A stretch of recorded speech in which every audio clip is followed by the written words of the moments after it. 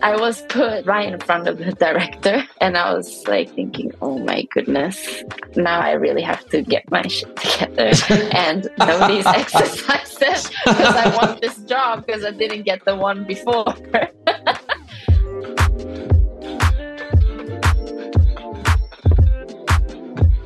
Welcome back to Gamble's Green Room. I'm your host, Mike Gamble, bringing you the people you need to know with the stories you want to hear. Today, I'm joined by another good friend of mine. This woman is almost always on point, pun intended. In less than 10 years, she's gone through the ranks up to demi-soloist, to soloist, to now principal. She started off in Vienna State Ballet, and she's now seen on stage at the San Francisco Ballet as principal dancer. She comes from Sweden, representing for the melanated people. Give it up for my girl, Miss Nikisha Bogo in the house. What's up, girl? What's up? Nice to have a conversation with you. Thank you. So good to see you after a year and a half. I remember that we were having a little trouble getting you back into the States due to COVID. We're going to talk about that in a little bit.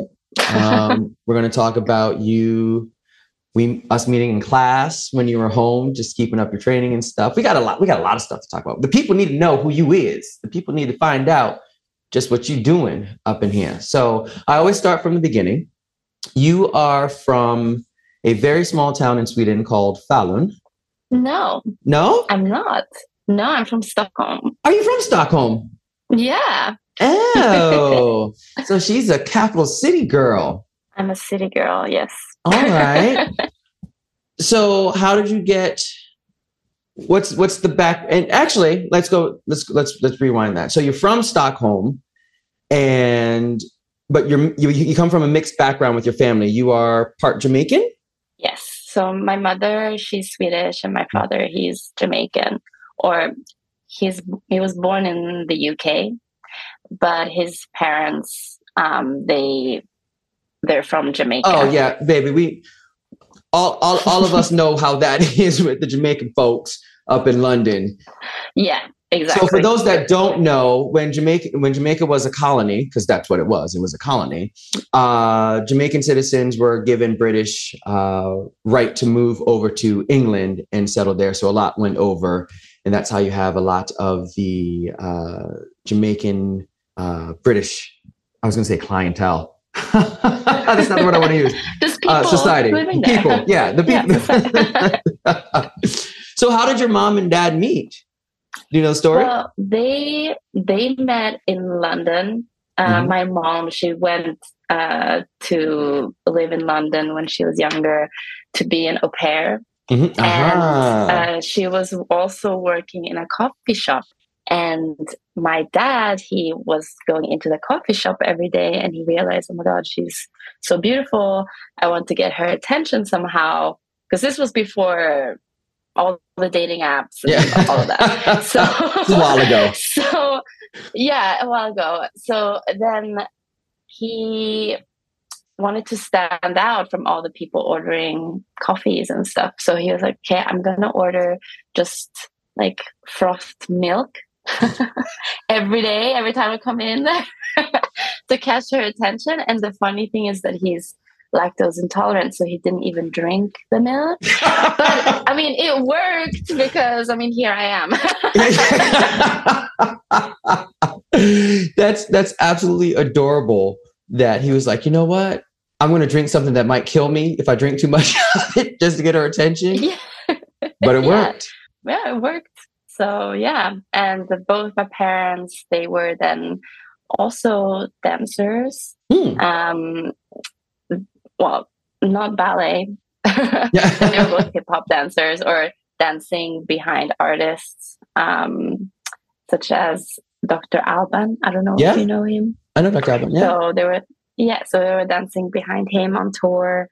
And my dad, he was also then continuing on to be in some type of dance crew that were touring the world. So, and he was actually also my hip-hop teacher for a little bit at my dance school. So your dad your dad was your teacher. Is that what you just said? Yeah. Cool. So it was like my whole childhood was a lot of dancing every night. My sister and I were constantly dancing, putting on performances for our parents, and just moving, blasting the music. And so I started off dancing hip hop and jazz and tap, all of that. And then I actually saw New Year's concert, which is actually, I don't know if you've seen it. It's a Vienna State Opera Ballet. They make a performance with the Philharmonica. Oh, cool. And they air it every year on New Year's or on the 1st of January. Mm-hmm. And I saw that it was on TV, and I saw it, and I just remember. I mean, I don't remember, but that's when I fell in love with ballet. And I begged my parents to audition for the Royal Swedish Ballet School, mm-hmm. because then I could dance every day and have my academics at the same time. It was like a win-win. And I got in, and that's how I started ballet. How old were you at that point? I was 9. Wow, she started young. Yeah, so I was 9 when I started ballet. I did baby ballet when I was younger, but I don't know. I don't really think that counts. Almost. Well, how old were you when you were taking your dad's hip hop classes and the jazz classes? When did you start that? I must have been really, really young, because. Well, that's what I'm saying. If you started ballet at 9, you were already dancing before then with your sister. Well, I must have been from 5 or 6 up. But I think when he was my teacher, I was probably 8. Okay. Yeah, 7 or 8. So I'm going to jump. So it's pretty, you said you saw the Vienna State Ballet with the Philharmonic on TV. Mm-hmm. So it's pretty serendipitous that when we get to that point, that's the first ballet company. Yeah, because the funny thing is that when I auditioned to the ballet, I actually didn't really know anything about that ballet company. I feel bad, but I didn't know anything about them, and I've never really been such a bunhead ballet. So I didn't know, and actually it was my mom that told me that, well, when you were younger, you saw them the Vienna ballet, and then look, now you're there. And in the end, actually, I did perform the Vienna, Vienna, what is it called? New Year's concert. So it was a full circle moment.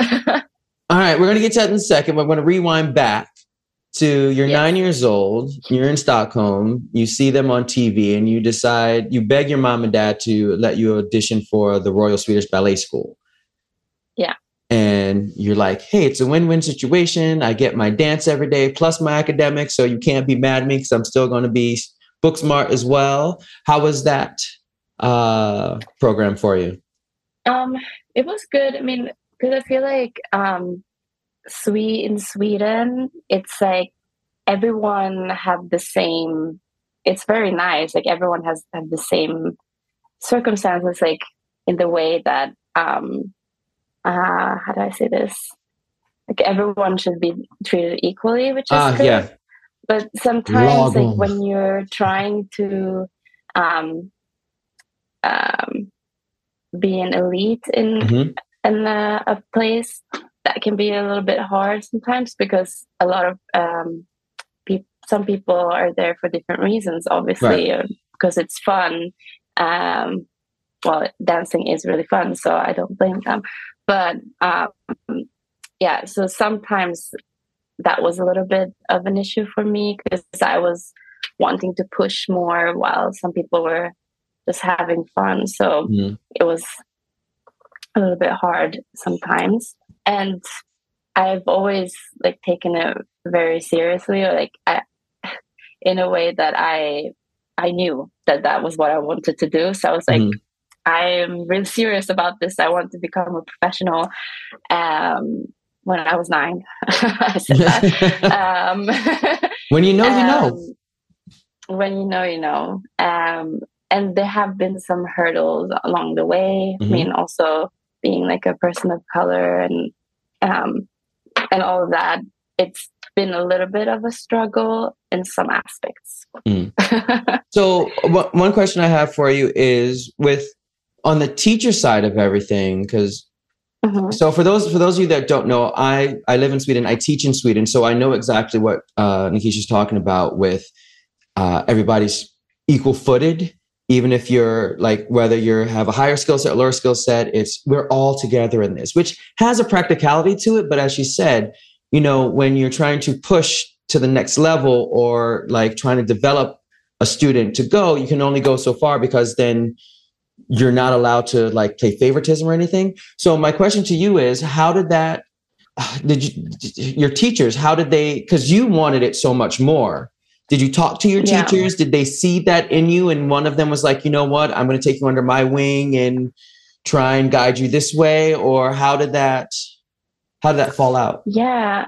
Well, I feel like I've had some really good mentors along the way that kind of took me under their wing.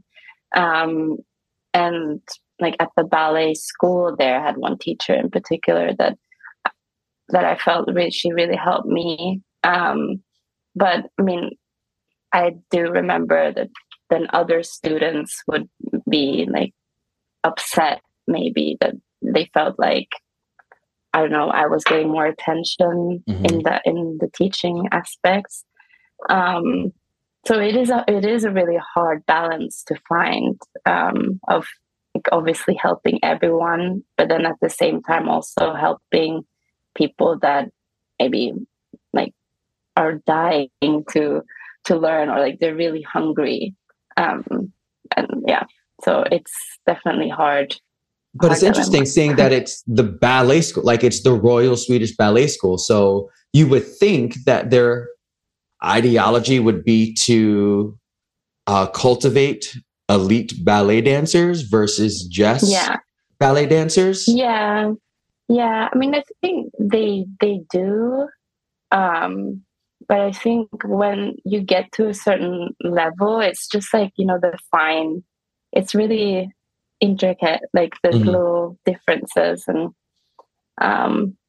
like, me personally, I don't think it wasn't a bad experience for me to go there. Because it also brought me to where I am today. And I went on to go to Royal Ballet School after that. And they also pushed me at the school to do some international ballet competitions, to be like seen outside. So it's not like That's cool. It didn't help me at all. How the Royal Swedish Ballet School, what age does that go up to? I think it's must be from like 9 until 16. And then that's like the lower and upper school. I don't really know the terms. And then you go, I think they have college also, which is until 19. Okay, so the first one is, I think you're going to say like grundskolan, which is like not elementary school, but like it would be the equivalent of elementary middle school. And then gymnasium is like high school, like the upper secondary education. Is that what you're trying to say? Yeah, cool. Exactly. So I did like the grundskolan part, like the youngest until 16. That's where I went. And then after that, I went to Royal Ballet School in London. Ooh. For my upper school. Oh, she fancy. She went back to Daddy's Land in London. Yes.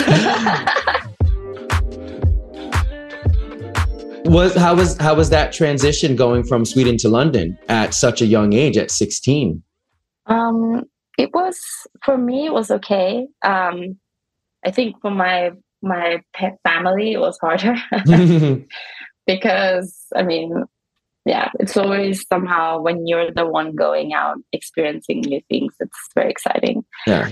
But it was definitely hard because all of a sudden I had to do my own laundry and cook for myself. And in London, I mean, it's such a big city compared to Stockholm. Right. And also then I was surrounded by so many, like the best people from each country, basically. So many talented students, and was also so close to one of the best ballet companies in the world, Royal Ballet, that we had access to all of that, or I had access to all that. So I was just so hungry to learn and to improve and have fun. And yeah, I think I learned so much I was there for 2 years, and I learned so much during my time there. How was your audition process? So I went to the Prix de Lausanne competition, which is basically like the Olympics for ballet. And so I went there, and the Royal Swedish Ballet School, they brought me there. And the thing that's so good there is that all the world's ballet schools and companies, they're there to see, they're basically auditioning for people or to recruit people for their schools. I didn't go through to the final or anything like that. I didn't get any prize, but I did get a couple of scholarships to schools, which was like, for me, the main goal anyway. And I got then like a scholarship to go to Royal Ballet School. So that's better than any first, for me, that's better than any first prize ever. You got a scholarship to the like ballet school. Yeah. So they just wanted me to go there and do the audition at the school so that I could see also everything. And then I guess they wanted to take another look at me. And then they offered me the place in the school, which was crazy. I was so excited, but also scared because I'd never lived alone before. You're 16 at the time. You haven't even lived anything yet. No, and I can't believe that's been like 11 years. That was 11 years ago. Gio. Yeah, listen, I told y'all in less than 10 years, she's come up to be the principal ballet dancer that y'all need to know about right now. People need to know you. I'm just saying. So we're now in London. We're 16 years old. We're there for 2 years. You're dancing, as you said, with some of the best from around the world, coming from Sweden, because again, we just talked about in Sweden, don't get us wrong, whoever's listening, don't get us wrong. There's not a lack of push or drive or anything. It's just you have to experience it. You literally have to come to Sweden and experience what we're talking about, because it's not a bad thing. Yeah. But with that being said, because you experienced that, what was the experience like coming from the Swedish culture into this London, I would say, competitive lifestyle? Yeah, I think the main difference with Royal Ballet School was that, first of all the people that are there, because it's not easy to get into the school. So everyone that's there, they're chosen for a reason, and everyone really wants it really badly. And like everyone's moved away from home. They're from different cultures. So you learn so much just from the people that are from the students, because there's so many cultures. In my dorm apartment, there was one girl from Australia, one girl from Japan, one from China, and one from France. So there are so many cultures and people that are just like combined. So I feel like just from that, I don't know, everyone has different schoolings and ways to work. So it was very interesting to witness that, and you can kind of pick and choose what you want to take on for yourself from other people. That makes sense. Yeah, you can learn. So in that sense, I think that was different because people had already, left home, and we were all just kids there in London, moved away from home, and we were all experiencing the same thing. So we really had to, I don't know, we were there for a reason, I guess. Yeah. Are you still in touch with anybody from your class from Royal Ballet in London? Yeah, so my best friend, he came with me, or we both went to Vienna together. Oh, cool. So we were just since 16 every day together. But now that I moved here and he moved to Copenhagen at the time, we had to split up. But we talk almost every day still. And then I have some close friends still also from school that are still in London. They went into the company there. Nice. But that's what's so nice, that now I have friends all over the world. So if I want to go visit someplace, I have places to crash. China, Japan, them, Australia, right? France, London. Yeah. Doesn't sound bad. At all. No. So at what point, oh, that's funny. At what point did you start studying pointe? No pun intended. No, that wasn't a pun intended there. I think I started at age 10. Oh, already in Sweden? In Sweden, yeah. Cool. For those of you that don't know about ballet, there is quote unquote regular ballet, just for layman's terms. And there's pointe shoe ballet, which is what most people see.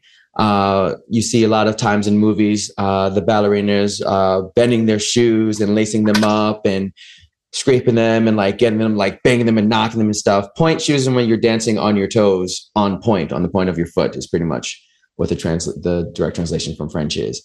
And it's much more strenuous and athletic because you're balancing on the toe box. So you started that at 10 around, you said? Yeah, I think it was 10 or 11. Mm-hmm. And it's funny because back then, one pair of pointe shoes would last me the whole year or until my feet grew. Mm-hmm. But now one pair of pointe shoes can last me one rehearsal. What? Why? Yeah. Because I guess my feet got stronger, or I'm using my feet differently than when I was younger. I'm not just hopping up and down of pointe. Right. I'm rolling through the shoes. I'm breaking them in more. It depends on what I'm working on, but sometimes I think maximum is maybe a week, but then they're super dead in the end and All right. So are you buying all these pointe shoes, or are the company buying them for you?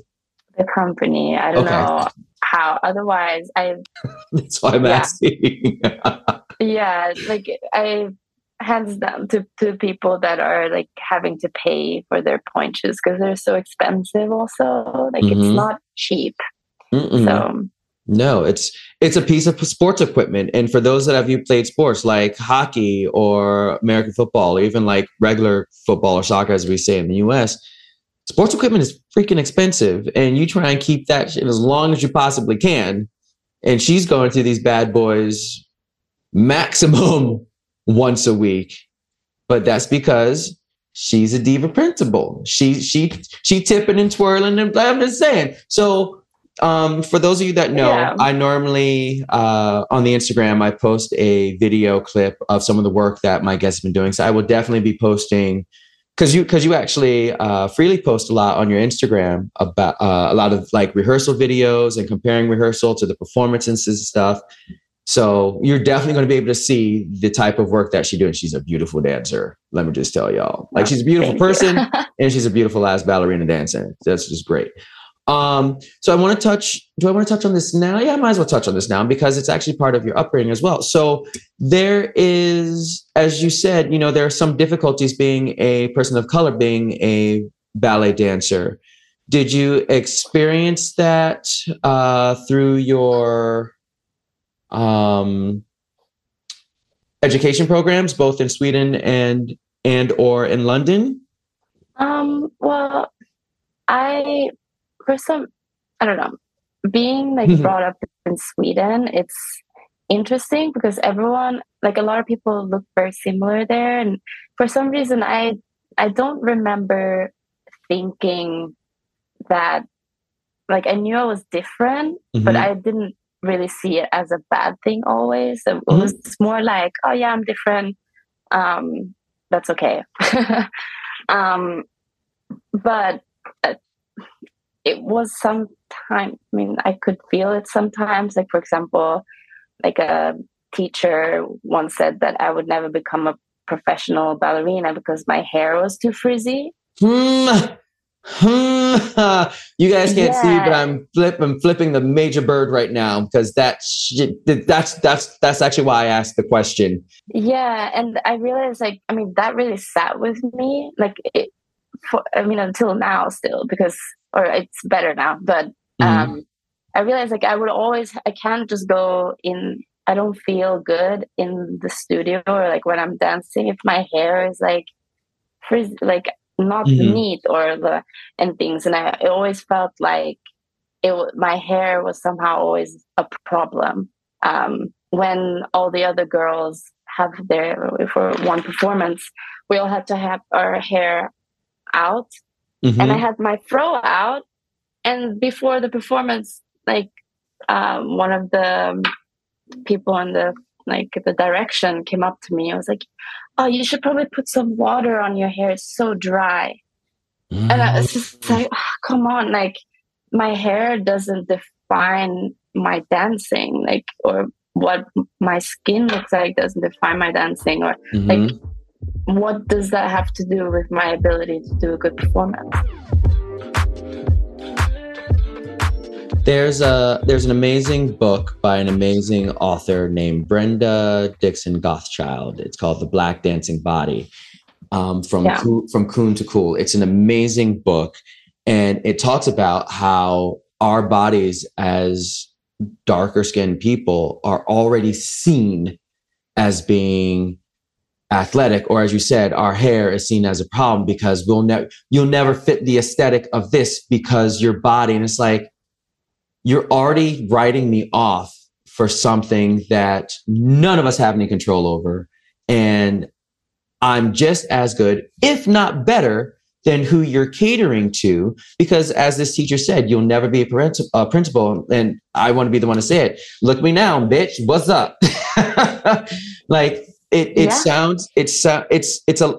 talked about this with both Nigel Campbell, who's a contemporary dancer. He's back in New York now. He was dancing with the Gothenburg Dance Company.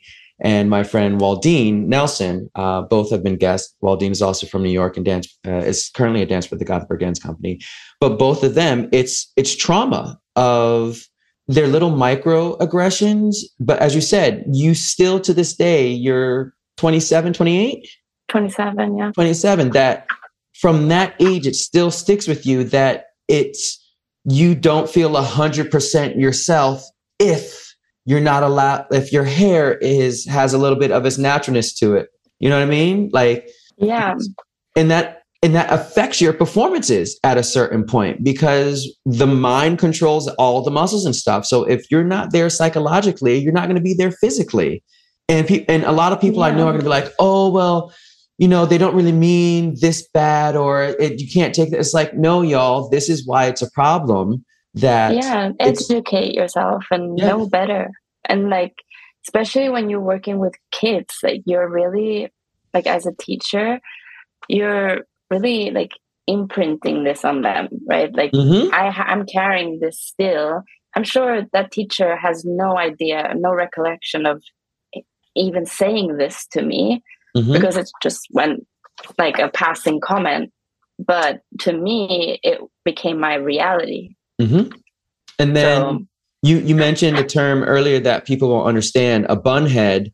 It's typically in ballet, the female ballet dancers have to have a slicked back bun for their hair because it's a visual aesthetic that you have to see the face and the neck and keep the lines clean of the body so that you can see the movement and stuff. So for those dancers of whichever ethnicity, it can be Black, Asian, Middle East, whatever, who have different textured hair, it becomes a thing of having to be able to become a bun head and the things you have to do to control your hair to be in this slicked back bun. Like, yeah, it's a lot of... Yeah, I mean, also it takes, I mean, I don't want to put hairspray in my hair every day. Right. It's not healthy. No, not for our beautiful coiffes.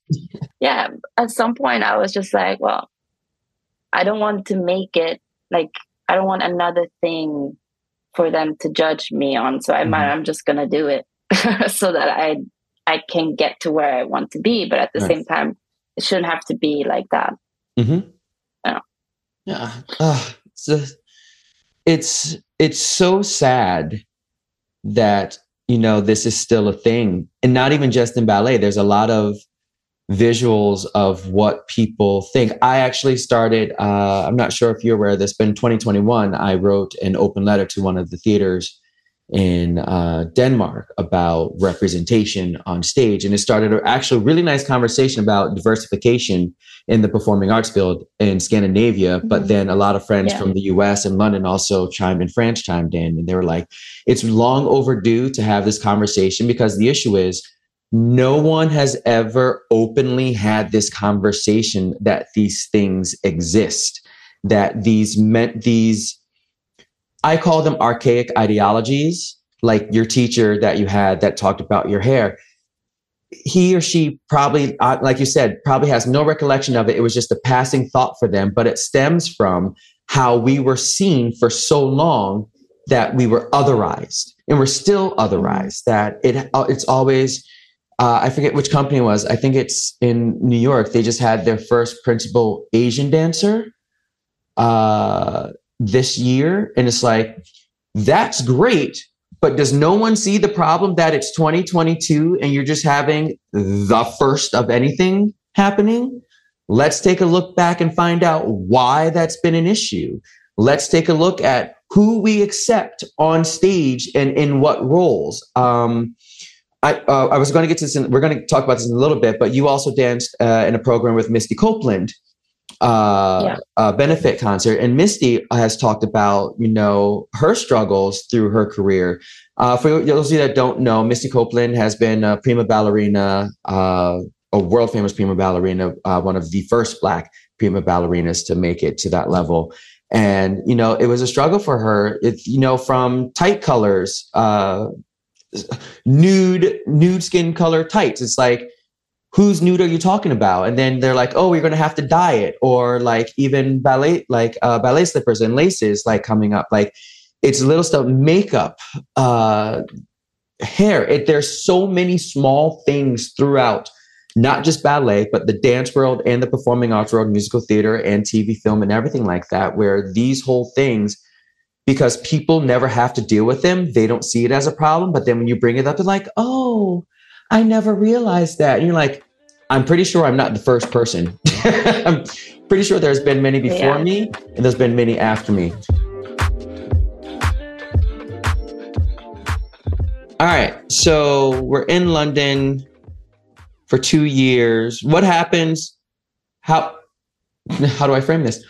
What happens next? Let's just put it that way.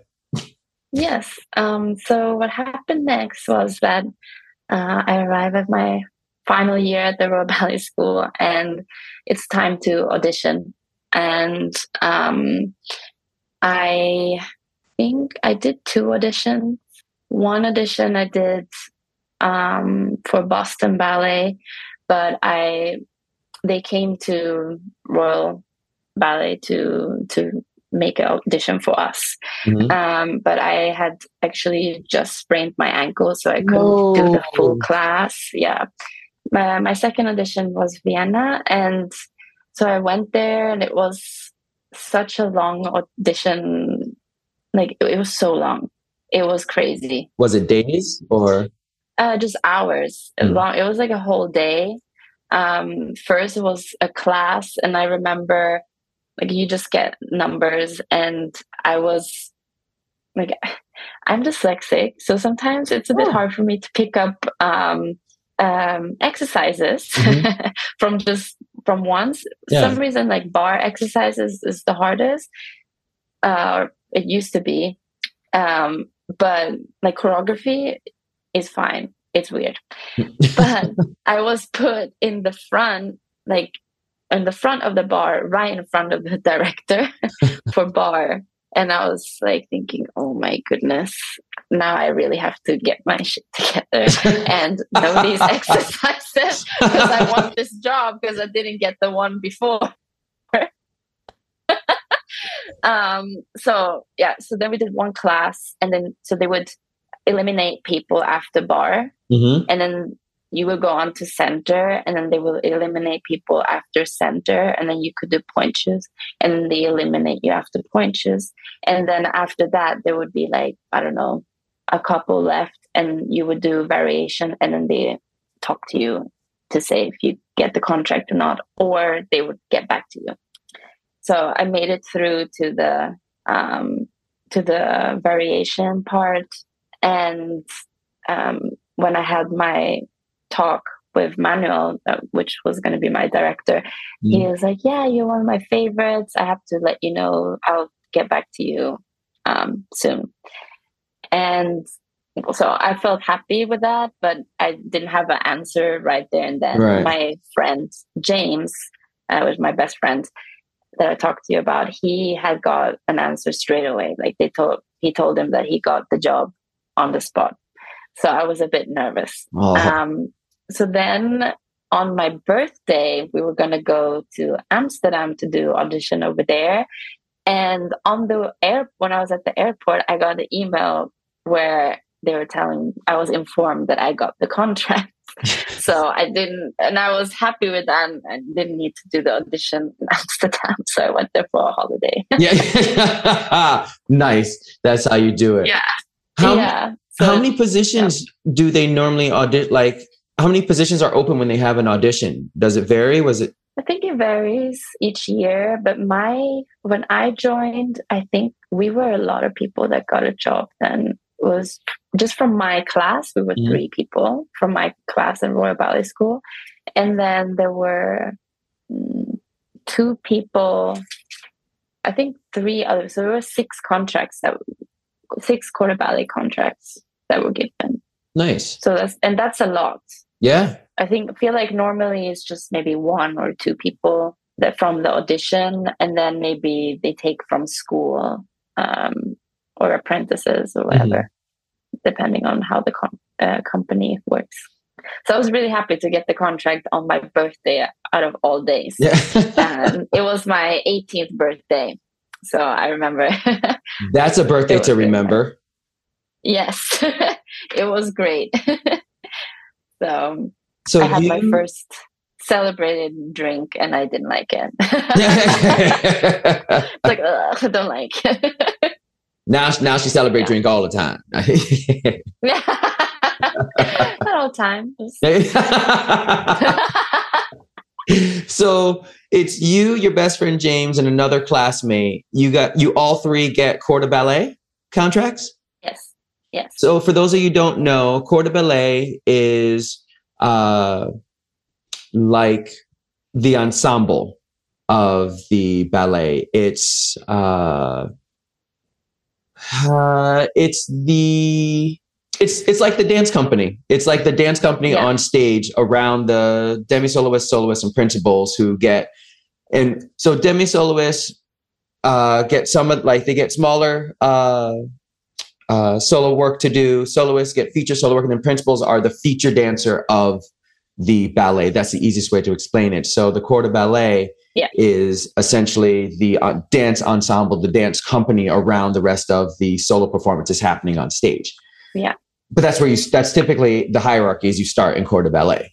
Yeah. Nice. Yeah, So we're 18 years old. We're on our way to Amsterdam to audition for another company. We get our 18th birthday celebration with, hey, by the way, you're welcome to Vienna State Ballet.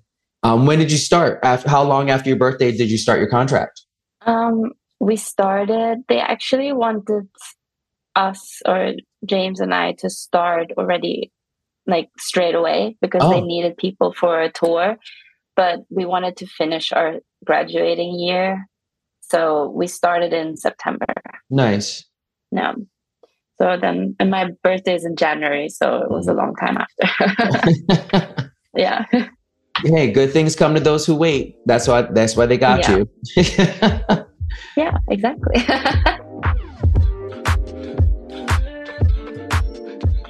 So then how long were you with Vienna State? I was there for 7 years. 7 years. Lucky number 7. A long time. Yes. And 7 years. And when did I got promoted to demi-soloist after my 2nd year. And then I got promoted to soloist after my 3rd year. And then to principal, I think it was 2 years after that, or 2 or 3 years after that. Yeah. That's not how that normally works, y'all. It does not normally go that fast for an 18-year-old, by the way. Yeah. No. So what's the promotion process like? Going from, okay, let's take it a step at a time. What's it like going from corps de ballet to demi-soloist? What do you do? What do they tell you? So from corps de ballet to demi-soloist, basically the jump is, first of all, pay. You get a little bit more money, and you still do corps de ballet work, but you would maybe be the person that's in the front, or if there's a little feature, you would do those types of roles. Mm-hmm. So you have a little bit more responsibility in the company. And they would normally promote people at the end of the season. So the last day of the season, we had a ballet gala, and then that ballet director would announce his promotions in front of everyone after like a kind of a reception. And then from demi-soloist to soloist, you no longer do corps de ballet work. So you only do soloist roles. More featured roles. Mm-hmm. And that jump was pretty nice because I felt like I could concentrate more on my art in the sense of like how I want to be perceived on stage, or I had more time to really nitpick and work on that. Whilst before, even if I would do a nice role, I would still have the performances of corps de ballet work, or sometimes I wouldn't make it because if I would be understudy for a nicer role, maybe I wouldn't make that rehearsal because I was called for a corps de ballet rehearsal that I had to go to. So in that sense, it was really nice to be able to really focus on dancing the things I wanted to dance. Nice. And then from soloist to principal, we don't normally get principal promotions every year. It doesn't really happen all the time. It's more from like demi-soloist, from corps de ballet to demi-soloist, or from demi-soloist to soloist that happens more frequently. Mm-hmm. So for me, what happened was that I was chosen to have a ballet created for me called Sylvia, or not for me, but on me. Yes. What? Oh, wait a minute. So we are now, okay, after your 2nd season, you got promoted to demi-soloist. After that season, you got promoted to soloist, and 2 years, so 4. So you're 22, yes. 23 at this time. You get promoted to soloist and get a show created around you. Yeah, so actually what happened was that I got a chance to do one performance of Demon Variations, which is a Balanchine piece, which was one of my dream roles to do. And I was so happy that I got the chance to do this role, but I got one shot at it, just one shot. And after that performance, my director came up to me and he was just like, that was incredible. I want you to be the main role in the new ballet I'm going to work on. He was like, I changed my mind. I want you. And I was like, oh my goodness, are you kidding me? So when the casting came up for that, I was like hiding because obviously I was soloist and all the principals were a bit upset. I mean, I would maybe also be upset if that happened to me. I don't know. See, so my next question actually was going to be, when you see movies like Black Swan or like Center Stage or like any ballet dance movies or like skits on TV, is it as, what's the word I'm looking for? Dramatic? Ruthless? Like, do people really try and sabotage you? Like, because you took their role? Like, do they really like put glass in your shoes and stuff? Or like, they cut you off at the lunch table or anything? Exaggerated. Yeah, it's very exaggerated. But I mean, you feel tension. Mm-hmm. There's tension in the room. But I would, more call it tension. So you feel it. But I haven't really heard of anyone actually, taking action on those kind of things. They would maybe just give you attitude.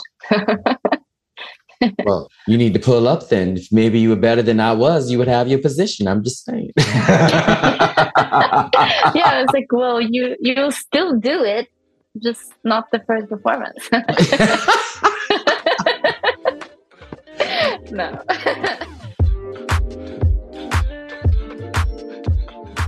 But then actually a serious question for people listening, for them to find out more about ballet. How does that work with multiple principals in the show? Because like you just said, Sylvia was created around you. And then for the other principals that were in the company that were supposed to be, how does that work? Not the drama of it, but how does it work with having multiple principals? So basically we have different casts of each performance. Mm-hmm. So for example, we would have maybe 4 casts and then understudies. And then in one performance, there are maybe like 2 principal roles or that are considering like leading roles. Mm-hmm. So for example, in Sylvia is the main one, but then there's another role of Diana, which is also a very important role. So a principal would do that role too. Okay. If that makes sense. So it's not, so people would still be involved. And there are several casts of each role. Mm-hmm. Yeah. I don't know if I answered. Yeah. No. That's yeah. So there's rotating performances. Yes. But the first cast normally does like the big premiere. Yes. So we did the big premiere and like the filming of the DVD kind of thing. And also because I was the first one, because it was created, right? So it was a lot of things that I'm really good at doing in the ballet, like for example, like turning and jumps. And it was kind of handmade for me. So that was very nice for me, right? But then the other people have to do those steps too, because it's creative. Yeah. So if one of the other principals aren't as good at turns or jumps as you are, what then happens? Do they have to step up and learn how to do the damn things? Yes. Yes. Or they sometimes people change a little bit so that they can feel comfortable on stage. But mostly it's like, you should be able to do it. That's normally the attitude. Work on it. I love how humble you are, but there's still a little, I'm good at jumps and turns and some other people might not be that. Well, but that's the thing. I know what I'm good at, but I also know what I'm not good at. Like Yeah. I'm not very flexible. Like adagio is not What? my thing. I've seen your legs. Like People are shocked to hear that I don't know. I can't do a box split. Like I'm not really like this, and I can't do it like on the left side. I can't sit in the split. So I know my angles and like I know how to work around. You know, like okay, Tyra Banks, you gotta know your angles. Yeah, you gotta. right. But that's how it is. And like for some, I think also because I'm strong, like my muscles are strong, so that's why I can dance really fast and like explosive. And because of that, I use like my strength to get a split in a jump, for example. But I can't sit and just like be in the position without the action. Okay. So I think that's how I don't really know. I'm just rolling with it. So Sylvia, what year was Sylvia created on you? I think it was 2019, 19 or 20. I don't know. Okay. No, not 19 or 18 or 19. 18 or 19. Yeah, I can't really remember. But coming back to your question about promotions. Yeah. So basically what happened was that after the performance, it was really nice because my family were all there to watch the premiere. After the performance, the house director and like for the whole opera house and my ballet director, they went on stage, and we first were like celebrating the premiere of the ballet, and then afterwards, because they speak German in Vienna. I don't know German, even though I was there for 7 years. So the director started talking about, I don't know what, stood there, and then all of a sudden, everyone looks at me and people start running towards with flowers, and I was like, "What the hell is going on?" And my dance director, he said to me like, "You're promoted to principal," and I was like, "Oh my goodness!" And it was so dramatic. I loved it so much. Because everyone in the audience was there, my family were there, and like everyone was, I don't know, it was just such a spectacle. So that was really nice. Nice. Yeah. And then here's a silly question. Your best friend, Jeff, right? Yeah. Yeah. James, sorry. Did you guys do a lot of partner work? Were you able to work together? Or was he...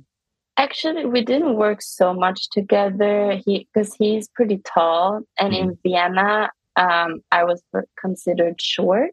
But here in San Francisco Ballet, I'm considered tall. So it just, the girls in Vienna, what I'm trying to say is the girls in Vienna are very tall.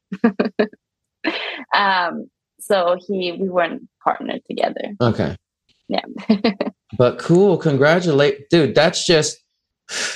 This is 6 years altogether, 6-7 years altogether, from 18th birthday, getting the corps de ballet, to being promoted to demi soloist, to getting promoted to soloist, and then getting promoted to principal, and having a show created around you as the title principal character. Like, listen, y'all. It's very like pinch me moment. What's that? It's very pinch me moment. Like I don't really understand it either. And again, this is back at the company that she saw as a little 8-9-year-old girl that drove her to want to do ballet. Yeah. Oh, okay. So when did you get to do that New Year's show? At what point were you corps, demi, soloist, or principal when you did that New Year's show?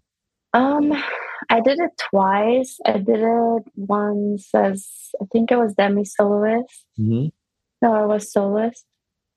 I don't remember. It was 2016. So I was soloist, I think. Yes. Is that math?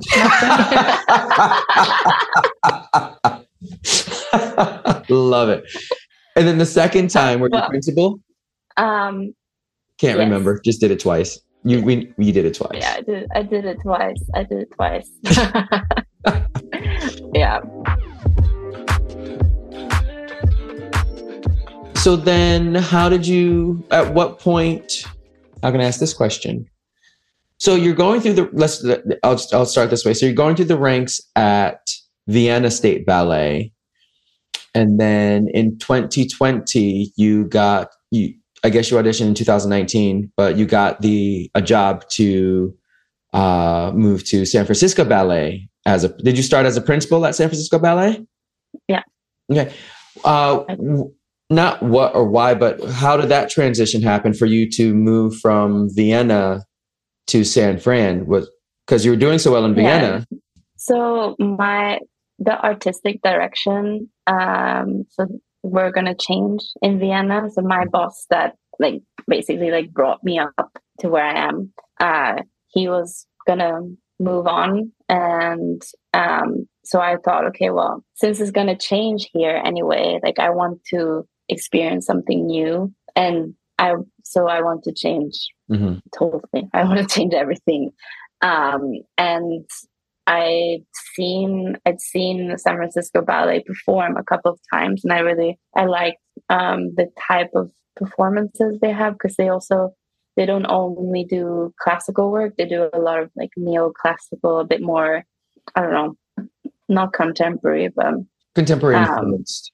Yeah, contemporary works, and a lot of creations. Mm-hmm. So I thought, okay, well, let's try this, because I somehow always wanted to live in America also. And I thought, I'm still young. Now is the time. Otherwise, I'm not going to do it. Probably. And I can always come back if I don't like it. Right. But I auditioned because they were on tour in London. And I thought, okay, well, this is my chance, because I'm not going to have the time to fly to San Francisco to audition during my crazy schedule in Vienna. So I asked to audition, so I took class with them, and then they offered me the job, which was really nice. Hold up. Yes. Companies on tour in London, they're not actually looking or auditioning for people, but you call and ask, hey, can I take class as an audition? You go to London and take class as an audition and get a freaking job contract offer. Did I understand that right? Yes. But my boss, or my current in Vienna boss, he called the director in San Francisco and said, I have this girl that she's he helped me to get the audition. But still, they weren't even looking for anyone. Hi. So my artistic director says that I should audition for it. You should see me. So I would like to take class with you. But again, you have cultivated yourself. You knew, as you said, at 9 years old, watching this ballet, you knew this is what you wanted to do. At the Swedish Royal Ballet School, between 9 and 16, you wanted that eliteness. You wanted to drive. You wanted more out of it than just having fun and going to ballet school. You went to the Grand Prix and didn't win, but you got scholarships, not scholarship, but scholarships to different places. And you chose the Royal Ballet. You chose the Royal School in London. They cultivate you. Then you the universe is just putting it in order for you to get to where you need and want to be. And there's no shame in it. I'm just loving the fact that it's just you know what? I want to do this. Here I am. I want to try this. You never know if you don't try. Say it again. Say it one more time for the people in the back. Say it one more time for the people in the back. You never know unless you try. You never know unless you try. Never sell yourself short. That's the thing. The worst thing is nothing. If the worst thing is nothing, or that they're gonna say no, then okay. You didn't lose either way, so you might as well just try it. Are you listening to her, people? Are you listening to her? Go for it. One of two things is going to happen. Either it's going to happen or it's not. If it doesn't happen, move on. Try something else. And if it doesn't happen, it wasn't meant to be. There's something else waiting for you. Oh, this is why I love my friends. Not because they say shit that I say all the time, but because we have the same ideologies of life. And that's why life works for us, because we just go for it. Yeah. Live your life. Like the YOLO. You only live once, right? I mean, it's coming from somewhere. No.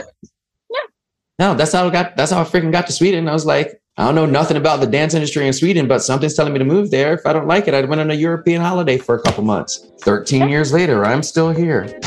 Yeah. All right. So we are now in 2020, the early stages of 2020. So when were you, when was your contract in San Francisco supposed to start? It was supposed to start June 1st. Yeah, June 1st. No, sorry, July 1st, 2020. But obviously that didn't happen because there was a world pandemic. And I had some visa problems because the American embassy in Sweden was closed, and they were still closed to like a year ago, 2 years ago. So it's been a struggle. Sorry. So wait, I got distracted. No, you're sorry. So my cat is like trying to eat my flowers. No stress. So you get the offer, but it's supposed to start. Okay. When do you get the offer? Let me ask that. When do you get the contract offer? I got the offer 2019. It must have been like in October or something like that. So this is the thing. Like it was before it went like So it went down. So she's now in the fall of 2019, which is where we all were. We're like, okay, my life's about to happen in the summer. I'm gonna go to the US. 4 months later, it's like, hold up. Like, no, you're not. Where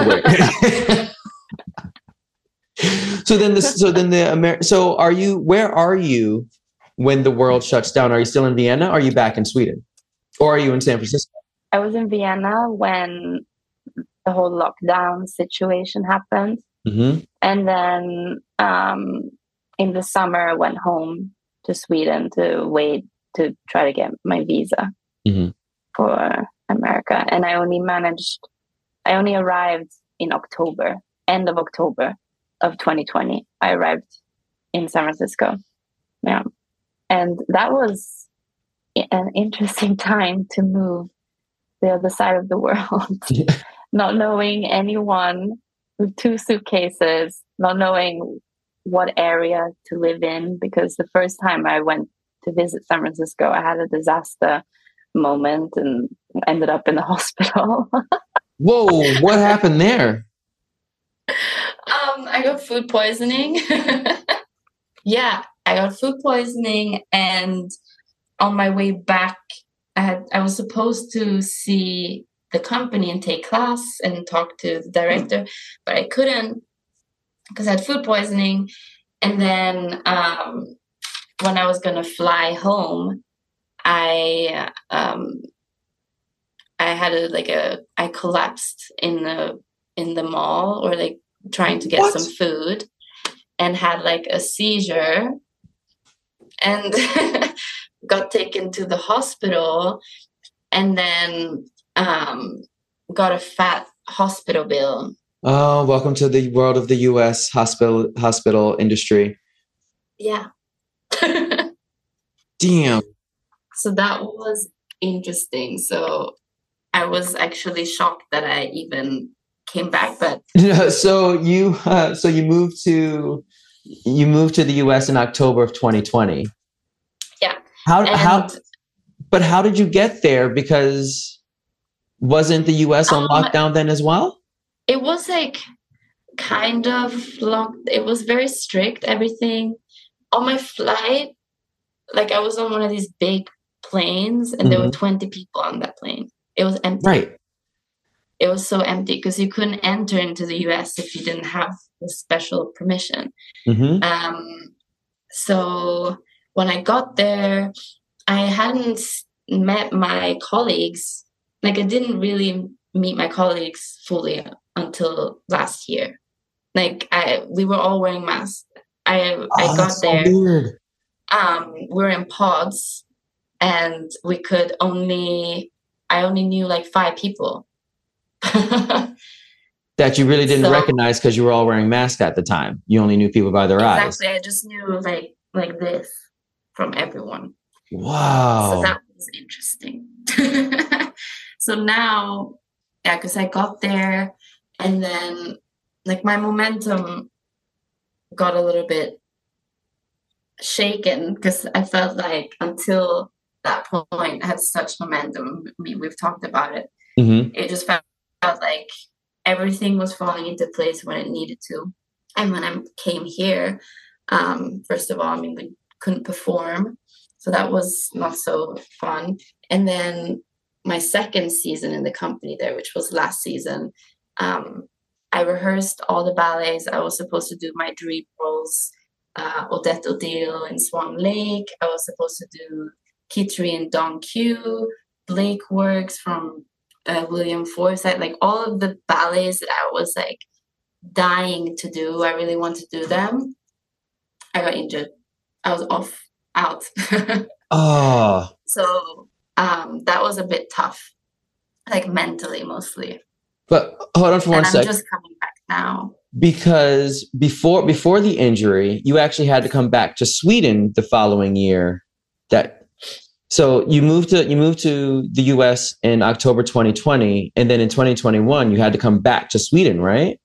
Yes. So the visa that I have, it's not even a year. So I have to come back to Sweden to renew it every time.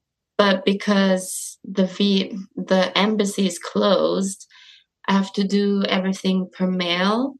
So I have to send my passport to the embassy, and I have no idea how long it's going to be there for. And when we met, I think it was 2 years ago. Yeah. Was it 2 years ago? Well, anyway, right. 2 summers ago, I got my passport back. I was supposed to fly back to San Francisco. I got my passport back, and there was no visa in my passport. They denied my visa. What?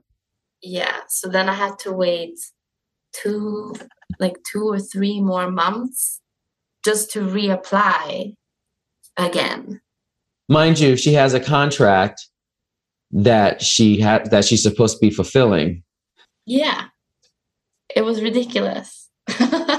So yeah, that was stressful. So it just felt like one thing after another was kind of not working out.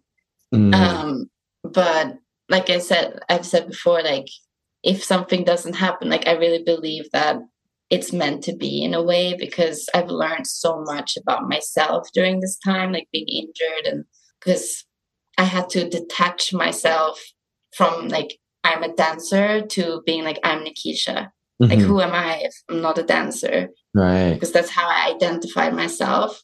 And when that was taken away from me, it really put things into perspective again, that like dancing, it's given me so much, but it's not who I am in the end of the day. There's still so many layers to me. And yeah, it was frustrating to then, after the pandemic, hadn't performed since 2020, come here, do Nutcracker, do like 5 shows in Nutcracker, and then when the season's supposed to start, my foot, I can't walk anymore. So a beautiful thing you said is that you had to find yourself throughout all of this quote unquote tumultuousness, all the pieces falling out from under you. But I know because this is when we met, that you were taking classes. You got back into hip hop and street jazz, and you took a heels class with me. And the beautiful thing is I saw your face just lighting up because you were able to move. This is before the injury. This is during the time where right before the injury. Yeah.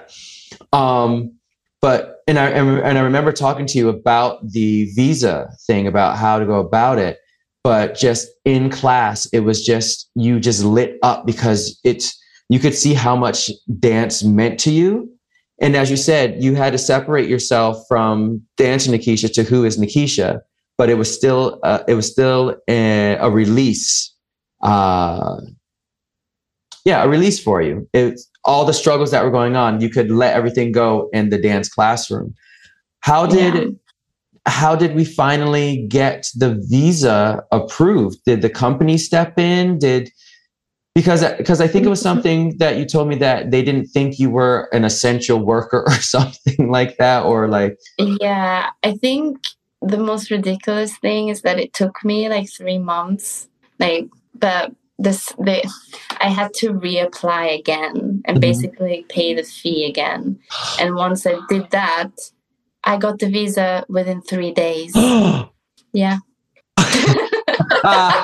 Assholes. That's the only thing you can say. But that's what I'm saying. Everything happens for a reason, because otherwise we wouldn't have met, because I would have already have gone to San Francisco, and I wouldn't have been able to connect again with other styles of dance, because I haven't done that since I was like 8. And it's funny because people are like, "Oh my God, that's Nikisha. She's like a ballerina." I'm like, "She's a ballerina?" Because most ballerinas can't jump, turn, hit, shake that, like get the beat groove. I was like, "Wait, what?" They're like, "Yeah, she's been like." And then you told me about your background. I was like, "Okay, this is cool." But it's like you said, everything happens for a reason. But then as you said, jumping back again, you get back, you do Nutcracker, and then you're supposed to get in. And then what happened to your foot? Basically, I think it was overwork, because, that's my analysis, that because of the pandemic, or like we kept having to go back into quarantining. And so I was like in shape, out of shape, in shape, out of shape, or like out of shape, but dancing like I'm in shape, Right. My foot was just like, nah, this is not happening. And I got chronic inflammation in my FHL tendon. And it was like a 10 centimeter inflammation. And I got misdiagnosed, and they thought it was something else. And they gave me a cortisone injection in my ankle. And it was fine. And then I did Nutcracker, and then it was not fine anymore, because I was dancing 5 ballets at the same time. I was rehearsing 5 ballets at the same time, all of which were not easy, because it was Forsyth, Banshin, Swan Lake, like all these type of things. And we were doing stage rehearsals, and I was in everything. And I remember I did this one stage rehearsal of Blake Works by Forsyth, which is an amazing piece, because we danced to the music of James Blake. Do you know James Blake? And it was just, I remember, because I was on stage, it was stage rehearsal, I just remember feeling like this is what I'm meant to do. Like I really had this feeling like I love what I'm, like my job, and I love dancing, and I was nailing it. But for myself, because there was no one in the audience. Right. And I went off stage, and I couldn't walk. I couldn't walk anymore. Because they misdiagnosed me and gave me the cortisone injection. my Achilles was this thin. It was tiny, hanging by a thread. It was bruised. My whole leg was bruised. And like, I looked back at pictures and I was like, why did I dance on this? Like, how is this okay? Like, that's also another thing that I've had to think about a lot, is how dancers take care of themselves, and that it's somehow we're expected to just break ourselves for what sometimes. And, like, if I can't dance, like, it's my life that's being affected. Like, for the ballet company, it's just like, next. Right. So I really had to think about that, of like, I come first, and like, it's not my problem if, like, it shouldn't have to, because I've heard so many dancers, and a bit the same for me sometimes, that I would think, oh, if I don't do this, they're going to take me out, or I'm not going to get this opportunity again. It's always these kind of things that dancers are thinking, because I don't know, we don't have a voice, or we've been taught from a young age that we should just do as we've been told and be grateful. And that's really something I had to reflect on, that's something I don't like with this industry. I don't like it at all. I don't want to stand behind that. So now whenever I feel something, I say something. Good. Because, and if it turns out to be nothing, that's good. But I don't want to dance on a bruised Achilles that's hanging by a thread again. And this is something that the pandemic has also taught all of us as well, that for years, because performers, we don't get sick days. Like, you can't sing, you dance. You can't dance, you sing. Like, whatever, or you show up. Yeah, like, you're just, like you said, you're supposed to break your body. You do the show anyway. Yeah. And then Corona was like, oh, you have the sniffles, stay home. And it's like, but I thought the show must go on. No. Rules have changed now. It's like, oh, so all of a sudden I can now take care of myself, which is what I've been saying for years. We've all been saying for years that we can take care of ourselves. But now, oh, okay, cool. But then as soon as people started getting better, it went back to, oh, you're expected to do this, and this. Is like, hold on. But I have to, as you just said, Nikisha, I have to make sure that my body is in order, because I have to live with it. That's what we have understudies for. That's what we have the covers for. If the show can go on, and I understand what your press machine wants to do, but make adjustments like we did during Corona. Like, it's a viable option. I feel like also dancers need to feel the security that if they do take care of themselves, that they don't feel consequences for that they're taken out, or that they don't get opportunities again because they're difficult for always being out. Yeah, they have to feel that we have to feel like we're in a safe space, that we're in a safe environment that is not detrimental to our physical or mental health, which will deteriorate our physical health as well. Trying to work outside of our means of what we're capable to get approval for a job that we're already doing, that you have me here, that I have to keep. Otherwise, if I don't do what you tell me to do, I won't have a job. Like, we're the only industry that does that shit.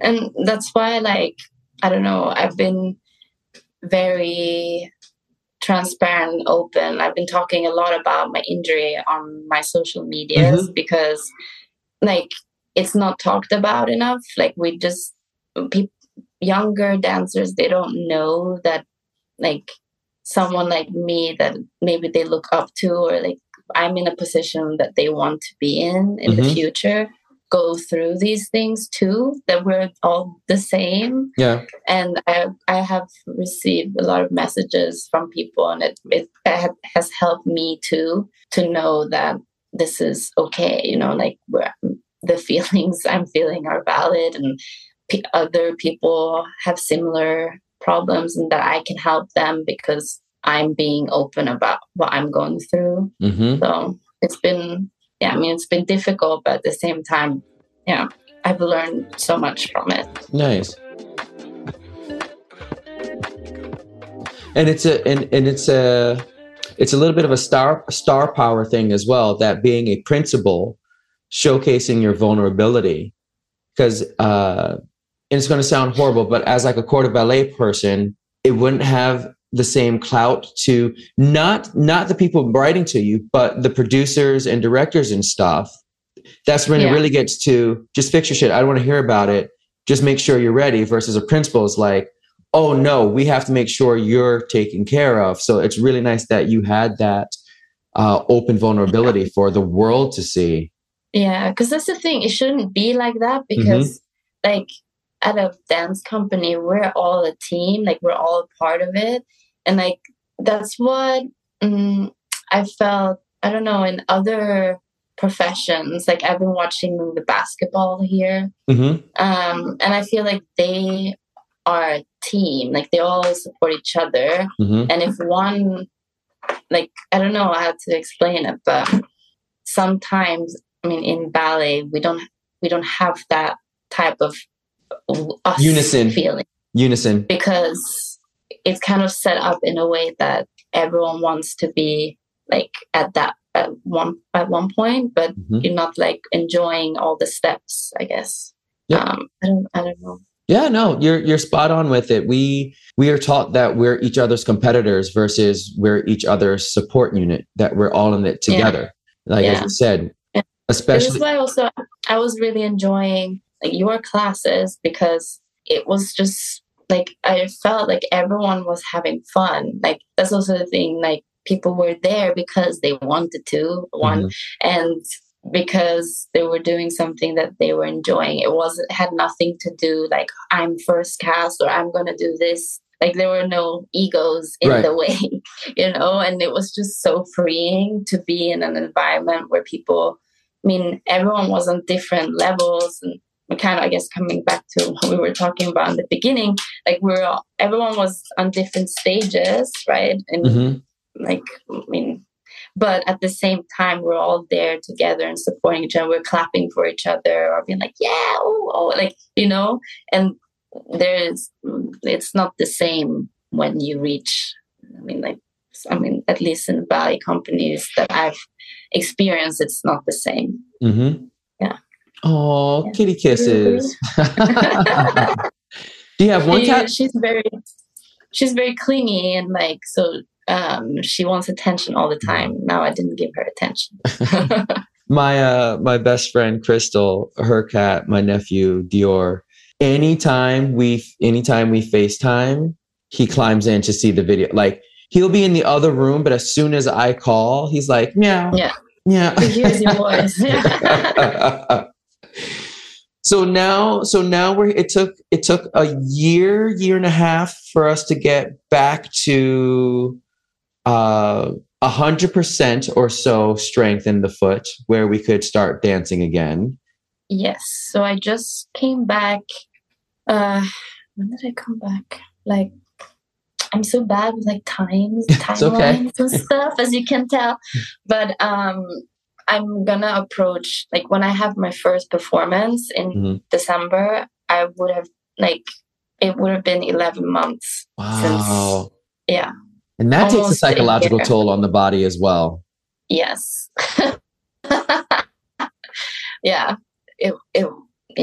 For me, it was definitely like mentally was the hardest thing, especially because I'm like here on the other side of the world from my family and everything. And I can't even do what I came here to do.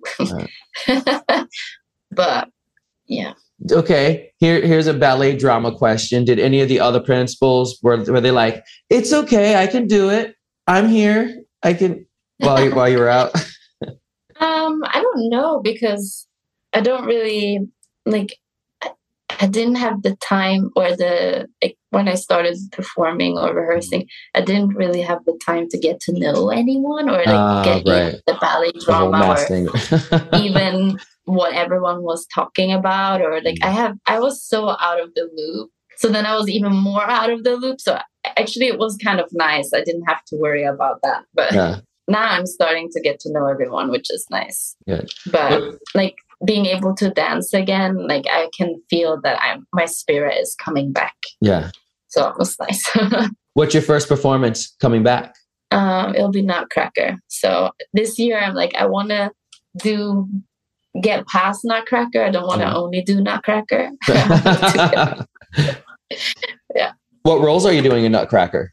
I'm doing the Sugar Plum Fairy and the like Grand Pas de Deux. In this version, there's like the Sugar Plum Fairy, but she dances like the Waltz of the Flower dance. Mm-hmm. And then there's the Grand Pas de Deux, which is basically Clara, I guess. Yeah. When she grows up, because the little girl, she goes into this kind of like a Doctor Who machine, I don't know. Yeah. And then it turns around, and then the big girl comes out, and then she does the dance with the prince, Nutcracker Prince. Right.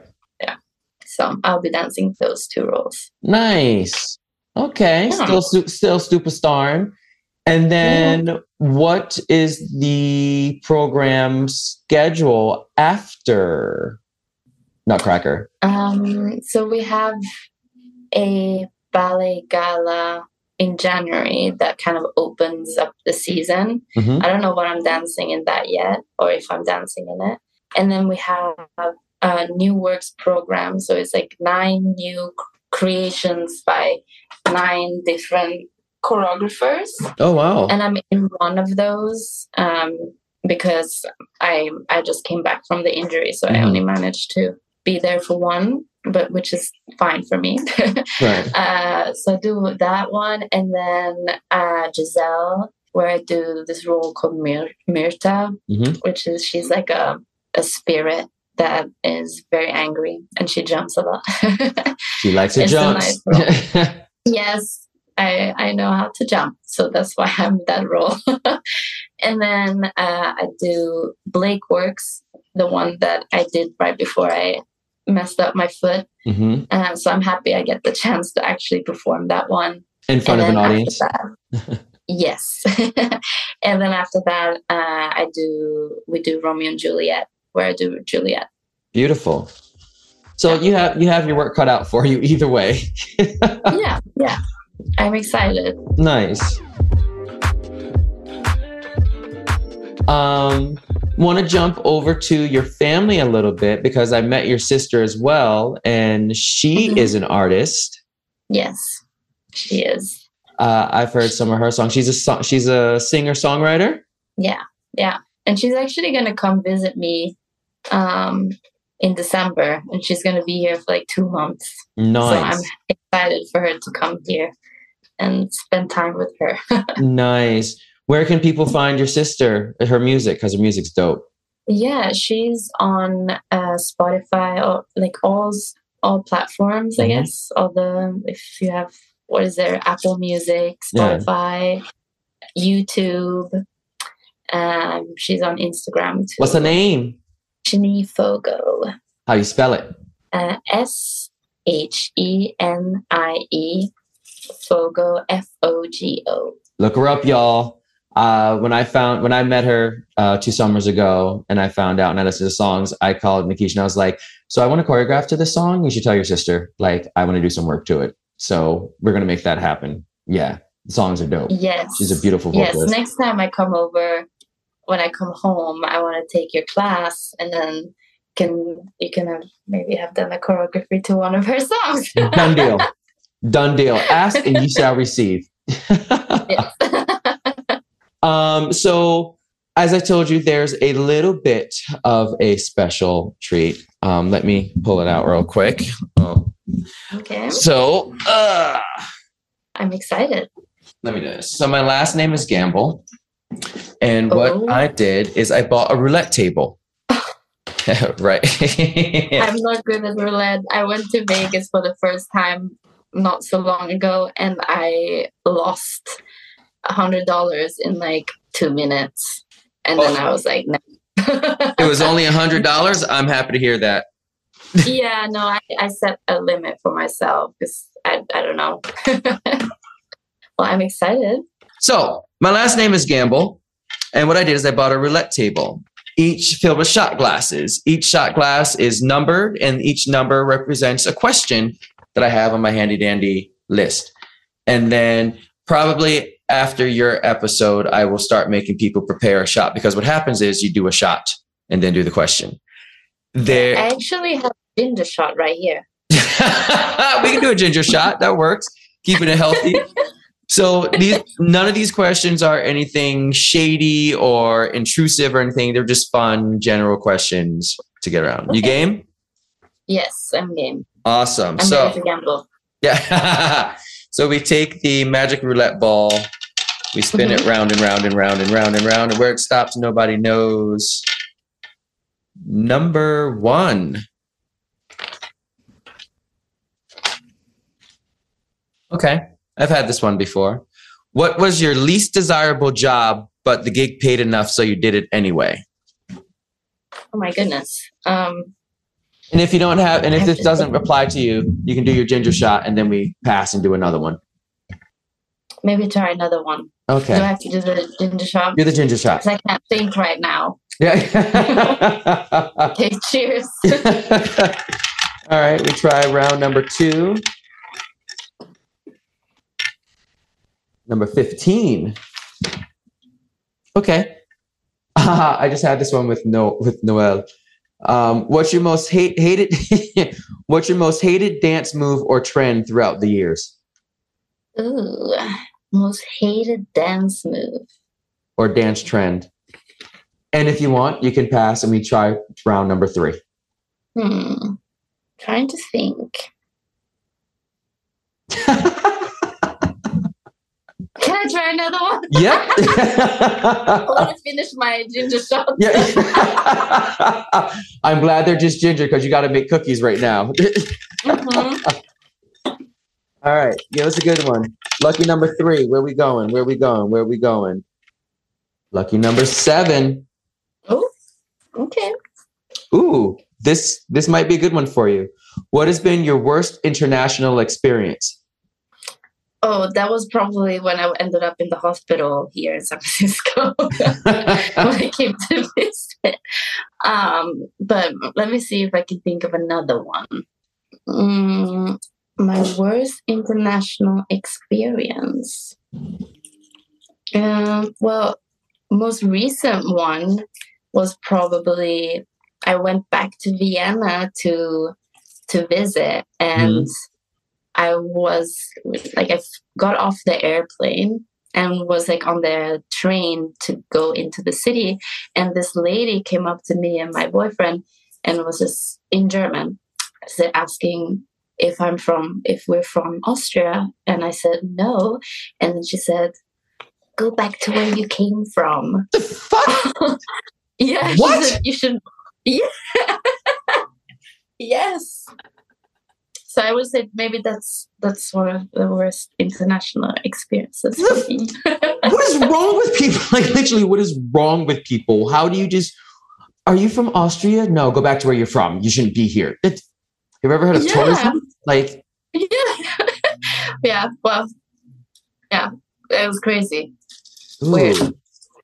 I hope that I'm supposed to go visit my nephew in Vienna, and hopefully that doesn't happen to me because I'm not as nice to people that do that. Ooh.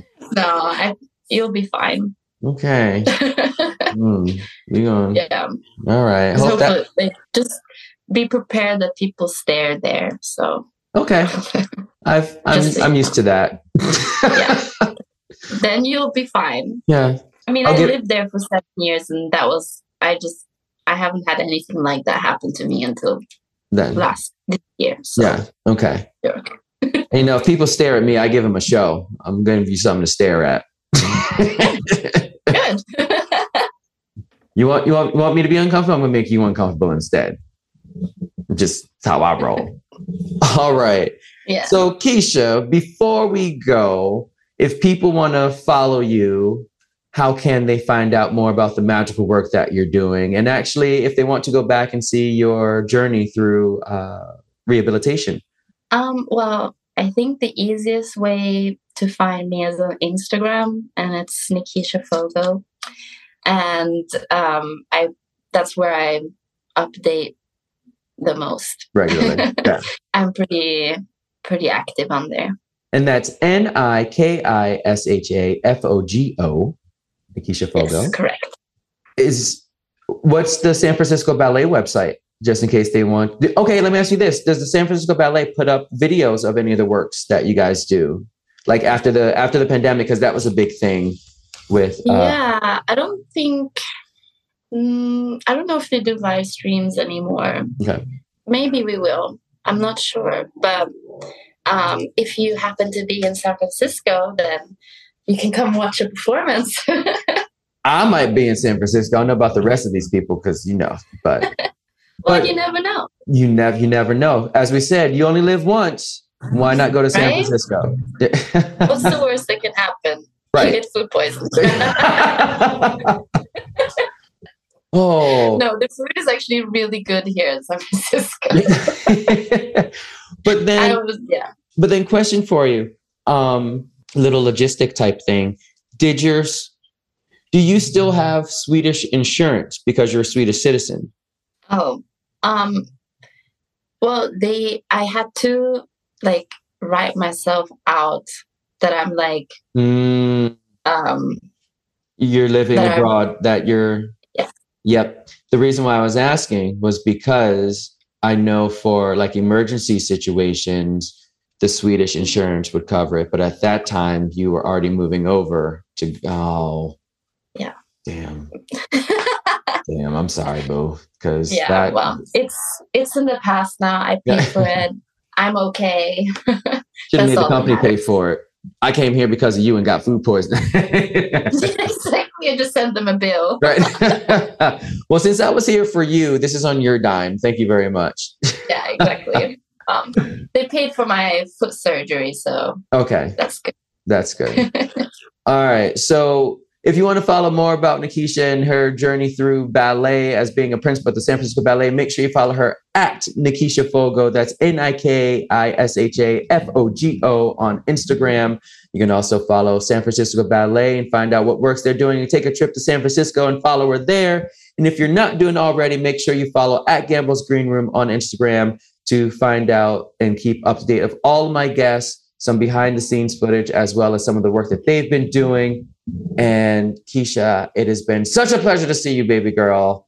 Thank you so much for finding the time to join me and share your story.